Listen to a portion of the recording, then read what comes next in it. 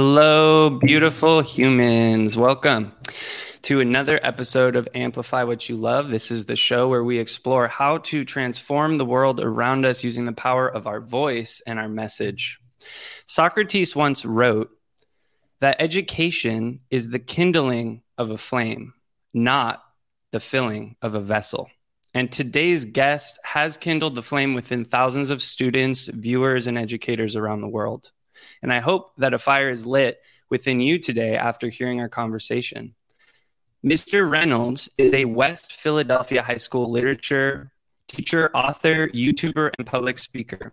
In his book, Teach Your Class Off, on his YouTube channel, Real Rap with Reynolds, and on his podcast, Sunday Night Teacher Talk, Reynolds offers an authentic glimpse into what it looks like to teach high school in the inner city, while at the same time building pathways and pipelines to help new and veteran educators become the teachers that they're called to be.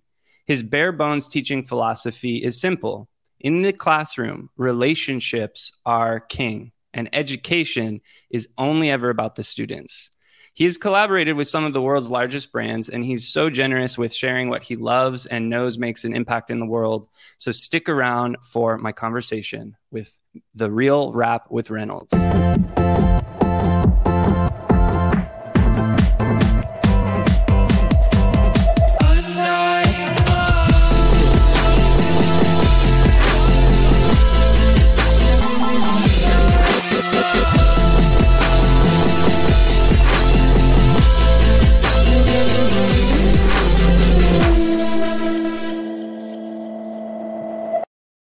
Welcome, welcome. It's so great to be here with you again. Yes, thanks so much for having me. So, I wanted to just dive into the good stuff. I wanted to present to you a scenario if you're down to play. Does that sound okay? Yeah, okay. Let's go. So you have a massively successful YouTube channel. I've been following you for many years. You've helped me get through some of the first days of my classroom and some of the hardest days of my classroom experiences as an educator.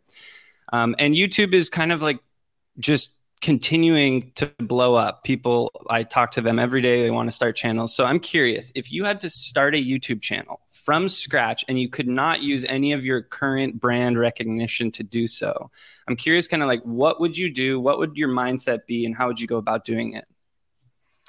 For me, in education, just as in business, I think it's about remembering that your ordinary is someone else's extraordinary, right? So it is, what are you authentically doing and how are you doing it, and putting out all the pieces, right? The hard stuff, the easy stuff, the stuff that is like you really worked hard on, the failures. I think that authenticity piece is often missing from social media. And so it's this total white space that we can tap into, because although look, I don't know very many other people in the YouTube teacher space anyway that are the same age as me, that look like me, that teach in the same kind of space as me. Like there's almost no high school teachers out there, period. There's no old white dudes out there, so it's just like, it is looking at who you are specifically and then diving into that, because what you're going to do in that space is you're going to find someone that connects with your stories, right? So it doesn't have to be like the same exact thing that I'm doing, but it is someone that feels like they're teaching in a neighborhood that they didn't grow up in. Someone that is maybe started a little bit later in life as an educator, right? I didn't start teaching till I was 27, which at that time felt like I was basically 90. But it was like, what if this was your second career? And that has been the thing that has brought people together from all over the world to what we're doing. And then that real authentic piece. I am not afraid to talk about anything in the classroom or online. And so it is, but that's my voice. So I think that's one of the big things is like, you're already great. Just be great out loud. Be great out loud. I think that's, if you haven't already used that in things, that's a really useful way to encapsulate everything you're saying. So you shared that quote, "One person's ordinary is another person's extraordinary," on our last interview. And it kind of transformed my perspective and outlook. I've shared it a ton with people. Nice. It is a very encouraging message to know that just by being ourselves, just by sharing what we love, by sharing who we are, what makes us unique, even if it seems mundane and like obvious, or why would anyone care about this? It's like those things actually can be gems for other people, and we just have no concept of it. Yeah, absolutely. And so that's sort of like talking about our positioning and our niche and what sets us apart, our unique value proposition. Is there any tactical things you would do differently, especially starting in 2022 when it comes to starting a YouTube channel? I mean, I think there's probably a lot of faster ways to kind of grow. And there's just like stuff we didn't know about, right? So we did it super grassroots, where it was going online and never pushing our content, right? But we would literally go on, my wife would spend 8 to 10 hours a day on Twitter, looking up like hashtag teacher problems, and then finding some lone soul that 2-3 days ago had the worst day of their life in the classroom, put it out there on Twitter, and no one said anything to them. Like not even their mom, like said, "I'm really sorry, honey." So it was us going on and saying, I'm really sorry that happened to you. If there's ever anything we could do, like, please let us know. I've been through that before, sharing a little bit of my story, and then just putting it out there, which always makes people go, who the hell is this? Like, hit me up in like my DMs or on Twitter. And then they follow the rabbit trail, and then they come back to you, and then you cared for them in a moment when like they felt lonely and lost. And that's not like a ploy to get people to follow you either. It's like what we want to do. We want to love people. And so that's part of it. But then I've just learned things like how important, like your email. Like I never got anyone's email, but your email list is the most important thing. Like you take any of these masterclasses that are online, it all comes down to like having the email, because if you do have to start over, you have the email list to go to, right? Like when Vine dried up, there's a lot of people's careers that dried up with that thing too, right? When Kylie Jenner told us all that Snapchat wasn't cool anymore, that, you know, there are people who like lost their career. So I think that email list is uber important too. And then I think I just do more. Like I sweated content too, and I still do this to a degree, right? Like I like putting out really good stuff. But I'll tell you, some of the videos that hit with folks are the one when I'm just sitting here and I'm like, yeah, this is a great idea. I'm just going to put this out there. And then it hits. And so I think I would do more of that. I would take more chances and just see what happens with it. Really valuable. I totally agree with all of that. I help people start podcasts and also YouTube channels. And one of the things, and just even social media accounts like TikToks. And one of the things that's so odd is that sometimes the things that blow up, you spent less than 5 minutes creating, and the things that don't do so well are ones that you poured your life and soul into. And so effort doesn't always mean that it's going to be successful, and it being easy doesn't always mean it's not going to be. But at the same time, what you were sharing about the work that goes into it, I think that's still there. I also think that what you were doing by researching, or your wife was doing by like finding people with real issues and sort of solving their problem in a sense by sharing the resource is really valuable in general as like an investigative process that we could all do in our niche, in our industry, to kind of understand what people are actually dealing with. And that'll help us position our content, but it's also a great organic way to slowly build that following that you've built on YouTube, which is extraordinary and full of an amazing classroom. I'm sort of curious, is the audience different? Because you also have a podcast, Sunday Night Teacher Talk, which you also stream to YouTube. Is there any difference in how you think about your audience of just the YouTube channel versus the podcast, or are they kind of the same? No, not right now. I mean, it's, you know, we had a sense of like what we thought, like when we started the channel, I thought I knew who was going to show up. I thought I knew what my audience was, right? So like we got real clear on like, you know, like in a lot of courses, they tell you like figure out who your avatar is, right? Who and what are their problems and how are you helping them?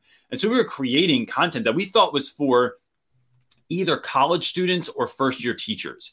But what we found was that there were all of these other people that kind of like felt burnt out from teaching, felt there had no balance between work and life, that felt like there was all of this other, all these other people out there that were showing up, and we were like, oh, we can make stuff for all of this. And so what we found was that it was a much wider audience. The whole reason we have like so many different things happening, right? It was like the book and the YouTube and Instagram and live feeds and podcasts is really because we found out that, and like, this was one of those things I should have known better in the beginning, but like Facebook people don't go on Instagram. Like YouTube people might not be on listening to podcasts, and podcast people aren't coming over to watch my live on Twitter. And so we wanted to go where people were and not like try and funnel them into like where we wanted them to be. Like I have family members that they still have zero idea how you make money on YouTube and why you would put anything on there. Like, isn't that for cat videos and like basically how to install a ceiling fan? And yes, both those things exist there, but it was, so the message is always the same. It's just trying to get it to as many places as possible because you're going to where people are. And that's what I want to do. That is a really great point. Not everyone is everywhere. And so if your goal is to reach as many people as possible, especially in today's social media just craze and the amount of content, it's like you do kind of need to be everywhere. You need to have that omnipresence. And so that's really valuable. And we both know teachers do not get paid enough. They're not making the kind of salary that is needed to sustain like a full family and a healthy lifestyle, and for all the work and all the crazy hours on our last conversation. I think we were talking earlier, you're talking about hours and how you have to have boundaries with how long you work. So since they don't get paid enough, I'm curious, first of all, what inspired you to kind of take matters into your own hand and bring the entrepreneurial spirit into the classroom? Because I don't think everyone realizes that that's even something they could do, that they could sort of element, or they could increment their salary by doing sort of a side hustle thing that isn't divorced from what they're doing in the classroom. So how did that idea come about?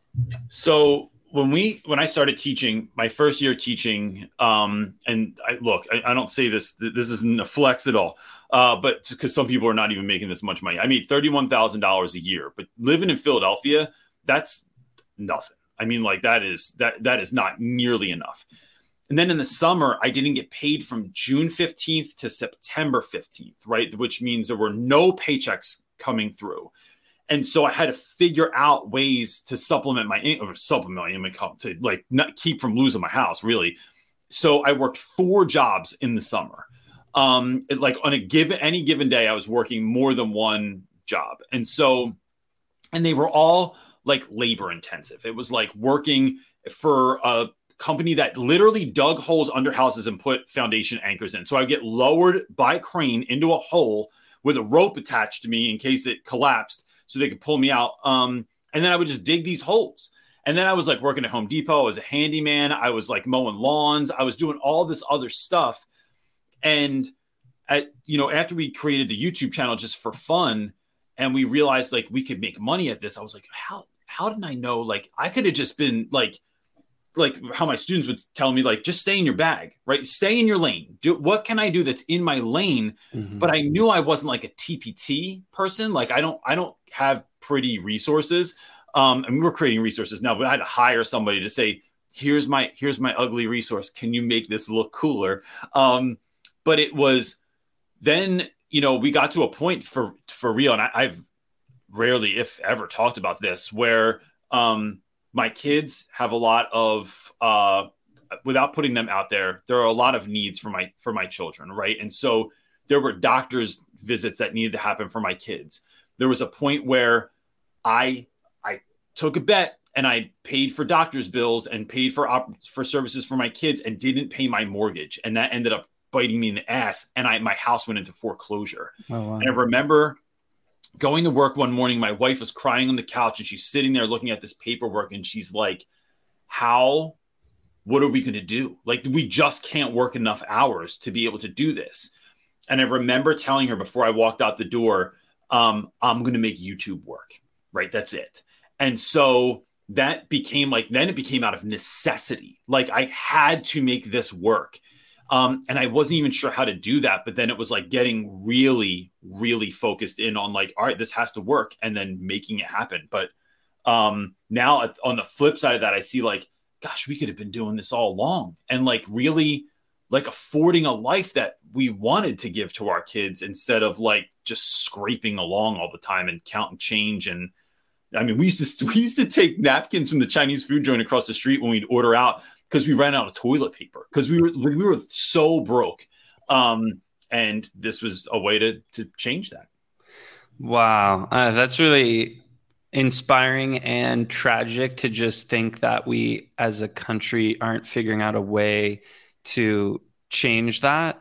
And just for the listeners, if you didn't understand what TPT was, teachers paying teachers, I'm assuming, which is like sharing your resources as a teacher with other teachers so that they don't have to rewrite lesson plans and activities and all that, right? And what's interesting is that you sort of you are doing that in a way, but in a more like pedagogy way, in a larger scope, in the way that you teach, in the way that you show up with because you're role modeling, you demonstrate in your videos a different way of being. And I think a lot of us, when we go into the classroom for the first time or even the 80th time, there's like a lot of nervous system dysregulation to deal with, There's a lot of stuff that the kids bring in. There's a lot of stuff we bring in, and then we all get into a room together and we have to follow the guidelines that we have to get them ready for the test and ready for the, their life in college and all this stuff. And so there's a lot that goes on, and you bring so much joy. You show on your channel how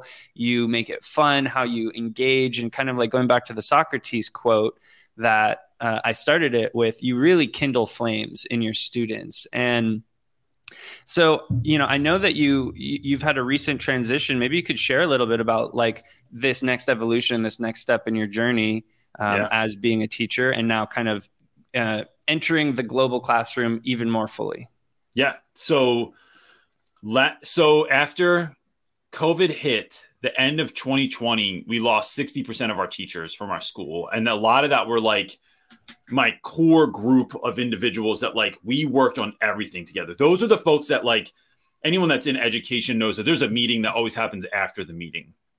And sometimes that's just to complain, but most of the time that was like, okay, this is what they want us to do, but this is what we know is really going to work. So this is what we're going to figure out. Here's how we're really going to help this kid or this group of individuals.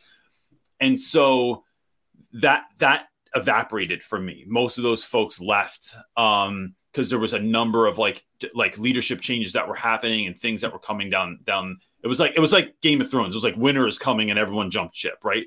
So after last year, I think the statistic right now is at the folks that started in my school last year, by the end of school last year, 95% of those people left. We had all new administration came in, and it was horrendous. I mean horrendous on like folks are just changing grades out of nowhere. Someone had a 4% because they never came to school and they passed with 80. And we're not really sure how that happened. Like all sorts of like really unethical practices started happening where we weren't on mission. And so as that was going on, I just am watching in my Facebook group. There's over 5,000 people in our Facebook group. They're really incredible folks. And the folks were just leaving like crazy. And so my wife and I just started thinking about it and praying about it and wondering like, what could we do to help with teacher retention? And so I was talking to one of my mentors and he's like, maybe this is a time in your life where you're not meant to just harvest fruit anymore. You're just meant to plant trees, right? So like, what if we showed in full time what it would look like for teachers to actually not just survive the school year, but thrive in the school year, how to show up and like, I love teaching. I love my life. I have a really wonderful life that I get to live. How can I help folks to do that in their own right? And so last year I resigned from my position and now I'm doing this work full time, which is a little bit nerve wracking, just a little bit. But there's been a few things in my life, dude, I'll tell you that I felt like I knew exactly when that was put on my plate that this is what I was supposed to do. Like when I got married, I was like, damn, this is exactly like, there was no fear. There was no trepidation there at all. When I bought my house and I live in a pretty tough neighborhood, but like when we moved here, it was like, this is exactly where we're supposed to be. And this is one of those moments where I'm just like, nope, this is 100% what I'm supposed to be doing. And so we have been going full tilt in this. So it went from a part-time job or something like that, but actually closer to a full-time job for the last 6 years. And now it's just full tilt. That's what we're doing right now. It's really inspiring and really courageous. And, I want to kind of go deeper into now where you are now. But before we leave sort of the brick and mortar school building, I'm curious, what do you want school administrators and district even administrators to know more than, what do they need to know more than anything?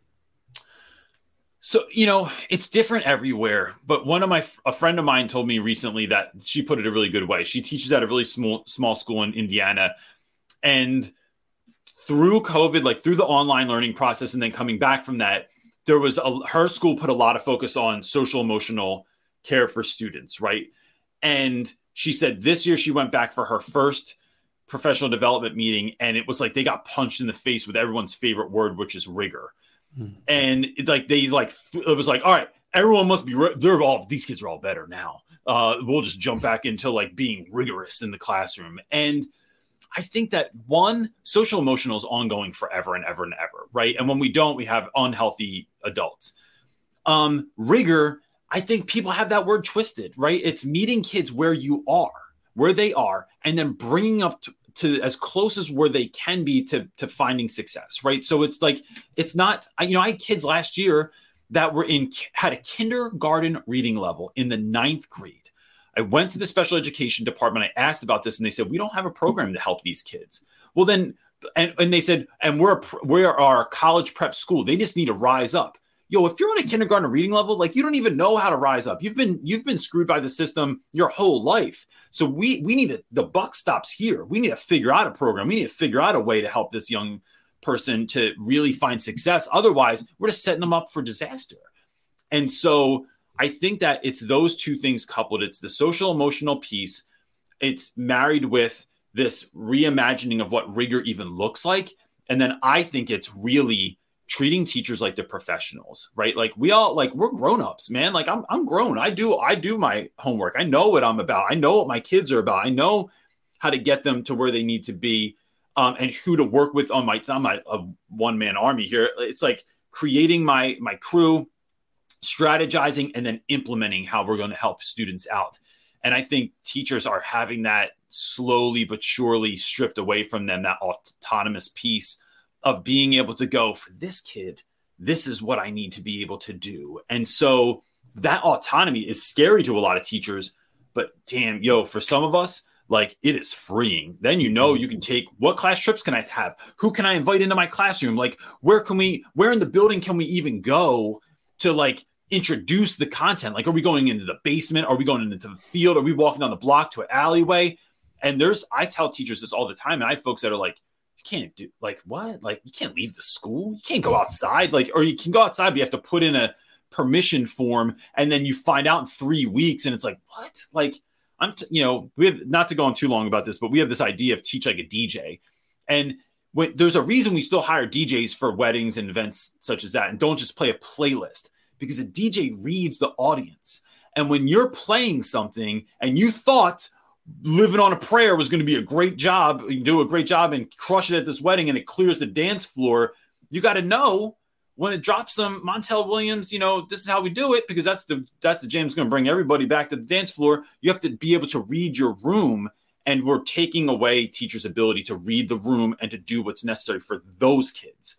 If you want a playlist, just have kids learn on a platform instead or something like that. But I'm hearing so many great things in here. So one of the things, the autonomy piece is also a good leadership role, is like when you're a leader. So in this case, the school administrators, when you're in a leadership role, one of the best things to do is to listen and to learn from the people you're working with and get their opinion, and also give them the autonomy to innovate, to explore, and to bring new ideas up, right? And not just this top-down thing.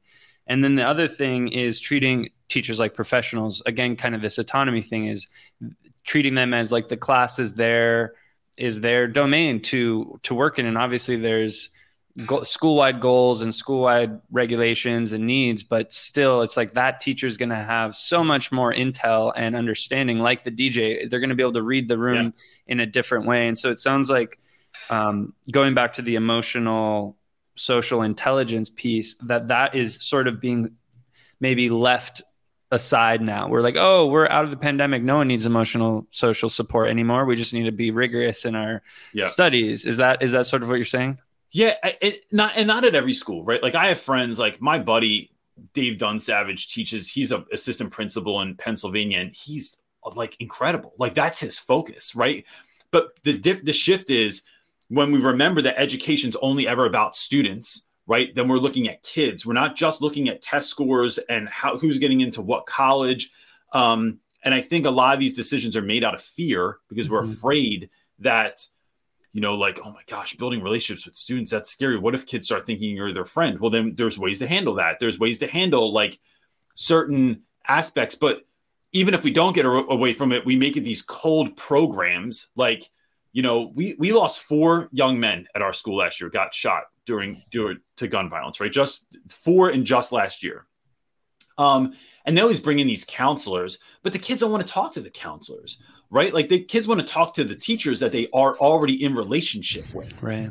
And so that's just a simple way of looking at like, can we clear space in teachers' schedules where they are able to meet with young people that are going through pain, at least in an emergency situation like that.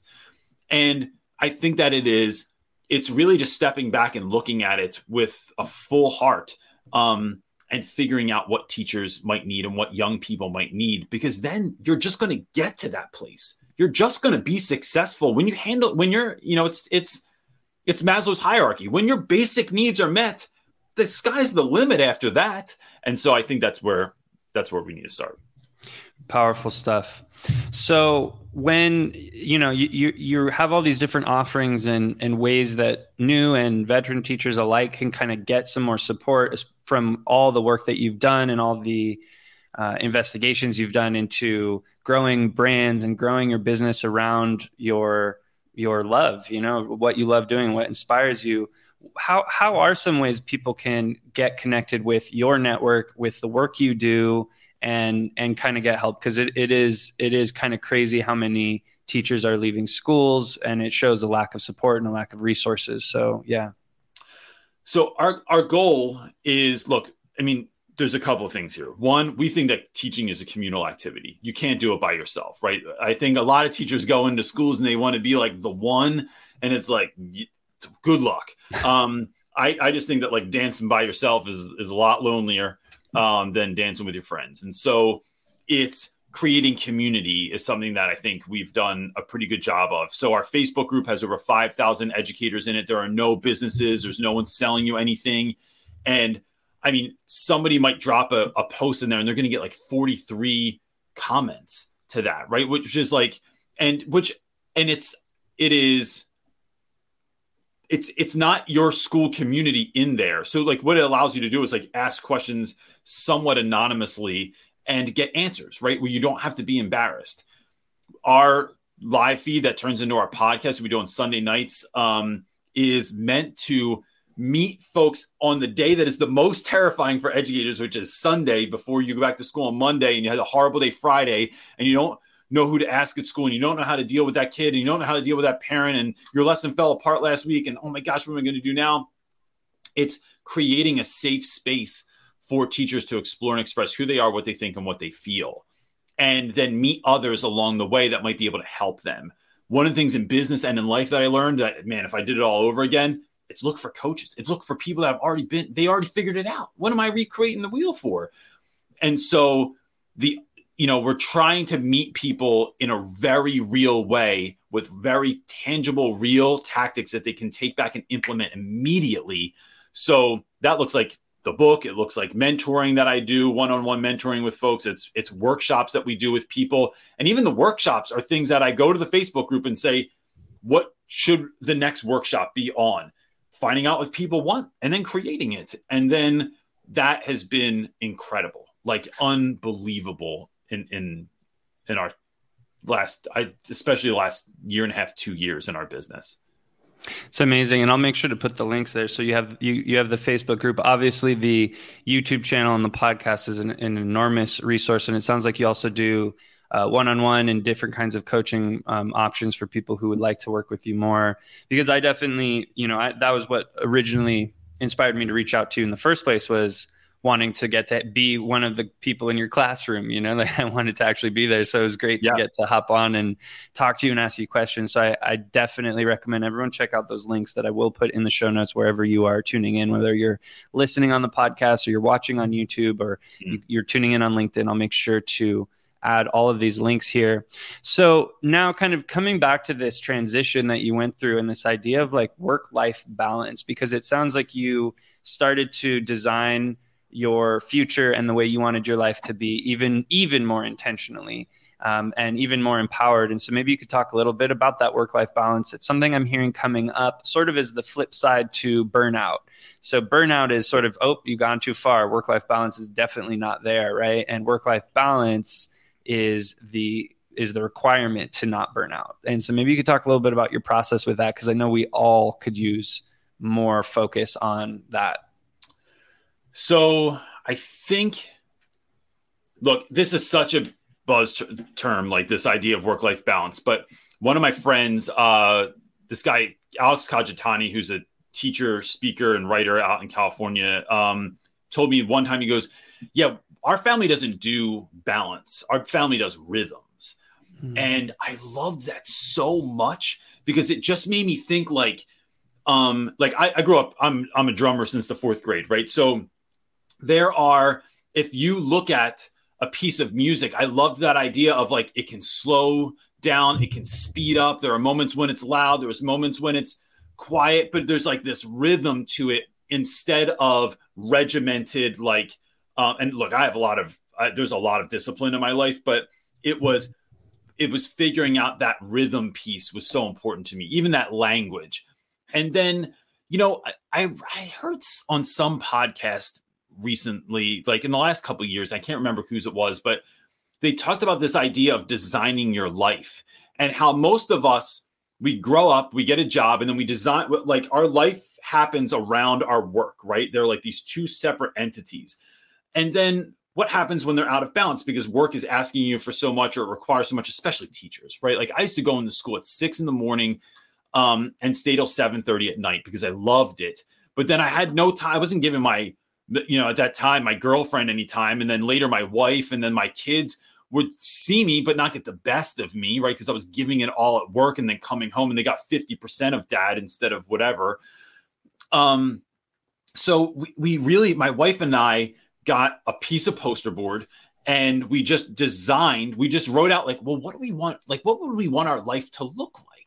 So how would I want to feel from day to day? How would I want to, like, what kind of car do we want to have? Because at the time we had this car that had to get fixed. Like, I swear, we were at the mechanic like once a month at least, with like no air conditioning and like one window didn't work. Like, I'd like to have a car that all the windows work and I could put on the air conditioning and it would feel lovely.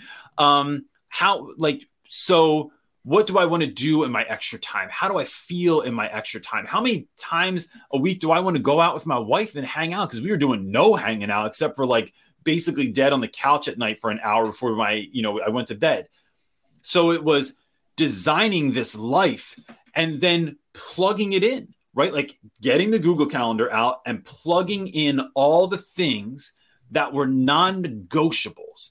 So for instance, one that's just happened since maybe January, December, we instituted date night. Every Friday's date night, no matter what. I go on a date with my wife every Friday night and we go out somewhere and it's just us.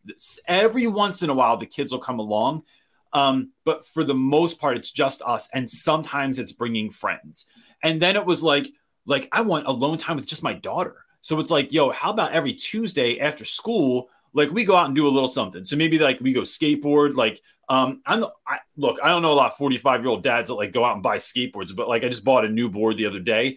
And it's like, I'm getting a skateboard because my kids are into it, right? I know more about Fortnite than any other 45-year-old man that I know because that's what my son is into. And so I play Fortnite with my kids and it's like, it's creating the time to do it. And that can seem cold, but like having your kids on the schedule, but it just means I'm not going to schedule something else over it. Right. So when you reach out and you're like, I want to do a podcast, it's like, all right, where can I fit this in? Because there's all this non-negotiable time, but then I can do it. And no one's bothered me. No one's coming back here and asking me questions because they know after this, we are going to the skate park. We are going to play miniature golf, and then we're going out to dinner tonight. Right. So they know that time's coming. Dad needs to do work now.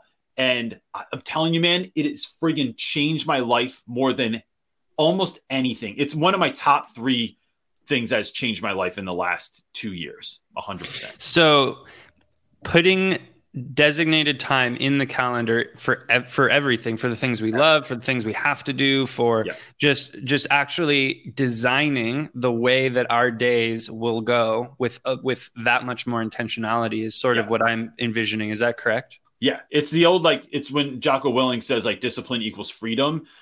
It is, I know what time I'm getting up.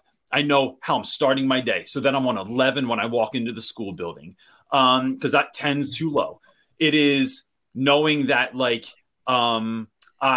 thinking about things like what did you like to do when you were young, right? Like what lit you up, and then the fact that you don't do those things anymore. So I don't play drums anymore. But I'll tell you what, I'm starting a band this fall called Hey Girl, and it's all sultry jams. It's we're going full Commodores and 4 tops and because it's fun. And because it fills me up. And then when I'm filled up, I can pour so much more into the people around me, into the business around me, into my family around me, because I'm so excited. And I just had a great band practice, but it's on the calendar to be able to go and do that. And so that, I'm telling you, it's a game changer, man. And it's fun. It's fun to dream up the life you want. Then you start implementing things and it works. And you're like, oh, snap. What else can we do? How else can we optimize what we're doing? And it's exciting. So if you're watching this right now, if you're watching this in the future, if you're listening to it in the future, maybe one way you could start to implement this is look at the next week or 2 of your life and just design it the way you'd want. If you got to make up any schedule that you wanted, obviously you have responsibilities, but around that and with that, schedule your life the way you want. And from what Mr. Reynolds is saying, schedule the things that you love doing too, and make sure that gets just as much priority as the dental visit, or just as much as the DMV visit, that playing with the kids or, going outside and doing something you love or seeing friends is scheduled in. Because also one of the things is it takes calories and willpower to think about what to do. We literally spend energy trying to decide what to do. And so if we can have that intentionality ahead of time and be strategic about it, we are saving time, we're saving energy, and then we can pour that into the people around us. Yes. That's amazing. That's super exciting that you've kind of locked on to this new way of structuring your life. And so now as you move forward, I'm kind of curious, who would you be super stoked to collaborate with and why? Oh my gosh. I think going forward with regards to business, I mean, I've had such great opportunities to meet with folks. I don't know. Here's what I can say is that, the one person that immediately comes to mind in the education spaces, I think Casey Morris is doing really amazing stuff. She runs this program called I think it's CEO Teacher.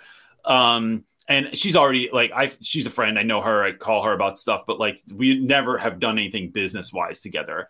I think rather than a specific person I'm thinking about, it's what I've shifted is the kind of people that I'm getting down with. Right. And that's something I've been somehow intuitive about in my life. I've always had really good friends. I've rarely had bad friends.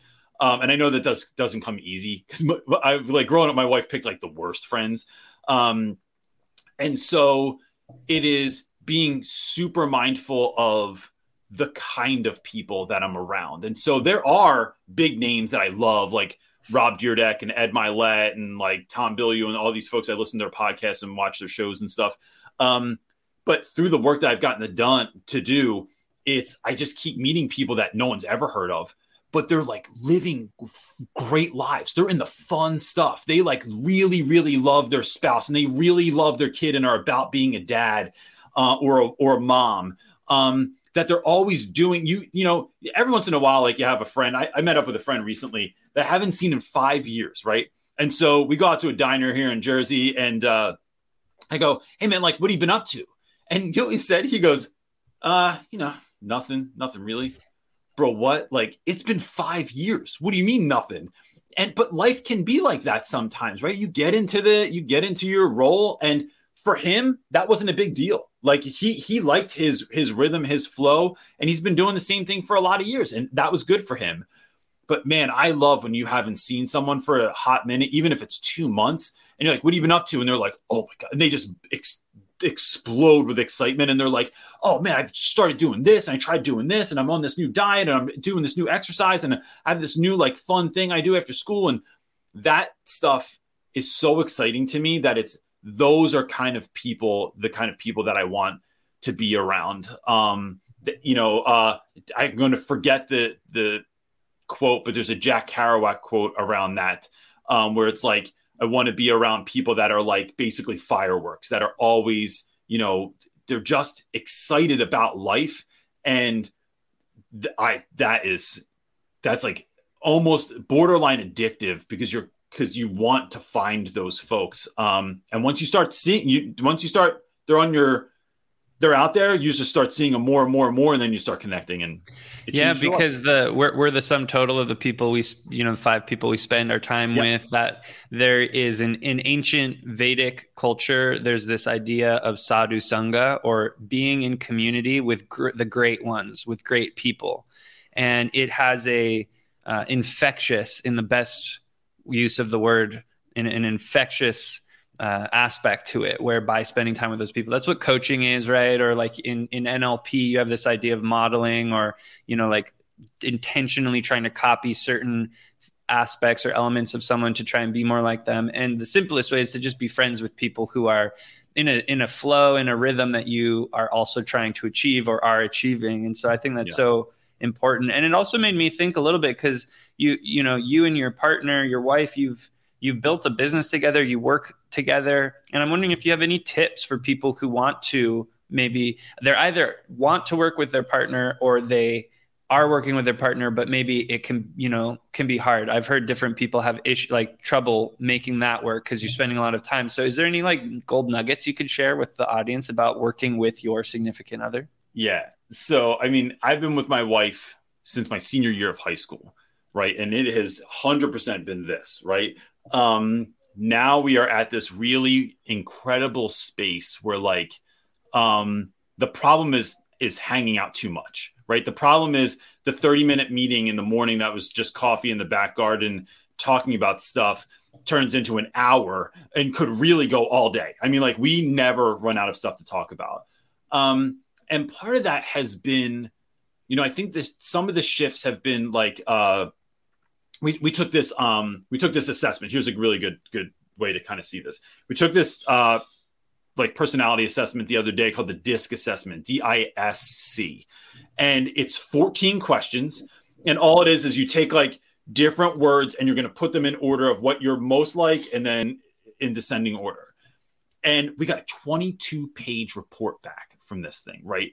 And it shows you all this stuff about who you are. So, I think one of the things that it made us really talk about is we really are committed to this idea of like, I love you for who you are, not for who I want you to be. Right. That's like basic level of like, I love. So if you don't like that your husband is a slob, but he has zero organizational ability, it's like getting mad at someone for not being able to do something that you can't do. The other thing is that we learned through that assessment is it kind of just confirmed like who we are. Right. So like I can go to any bar, any party with no friends, and I'm going to walk out with a handful of friends and phone numbers and people I connected with. Right. I have no problem. My wife, zero chance. She is like in the corner, doesn't really want to talk to everybody. So she never wants to be on YouTube. Right. It's how we work. So it's loving people for who they are, not for who we want them to be. But we also have this like ongoing kind of competition of out loving one another. So I know what you need. I know that when we're at the party and I'm shooting shit with everyone, I'm like hanging out and like being like me. And and this is like filling me up with life. I can see my wife, but what does she need from me? Does she need me to just come over and stand next to her or hold her hand to do whatever? No, what I know that she needs is me to just at least visually check in with her every once in a while. Like you good? All right. Or grab her a drink from the bar or just check in with her. And so it's knowing how the other person wants to and needs to be loved and then loving them in that way. And then I think the other thing is, we are so ridiculously silly that we're in the food store yesterday and some song came on that me, my daughter, and my wife love. And we just had like a little dance party for like 10 seconds in the cereal aisle just because it's silly. But we do that kind of stuff all the time. Like we dance in the car. We just, it's finding out, look, we just love. And so it's like, it's trying to figure out ways we're like, how can I outlove her? So like when she gets up in the morning, I like make coffee and then I set out the mugs. I write a little note. I'll get like a flower sometimes from the garden. This isn't long. I didn't like have to go buy flowers. I already like gardening. It's like takes 10 seconds to walk outside, snip something, bring it in, put it in a little vase or just put it on the counter. And it's just like that's how we start our day. Those are some of the things that we do to kind of like keep it fresh. Sir, you just dropped some extreme, extraordinary, inspiring, beautiful wisdom. I love studying relationships. I love studying people who are in thriving long partnerships. And I just think that what you just shared there is so valuable. Potentially the most valuable thing we talked about today, even like that could be applied to every realm, every relationship in our life. And so as we wrap up here, Mr. Reynolds, if I could give you a microphone that was blasting to the entire planet, because I don't have an audience quite that size yet, but one day.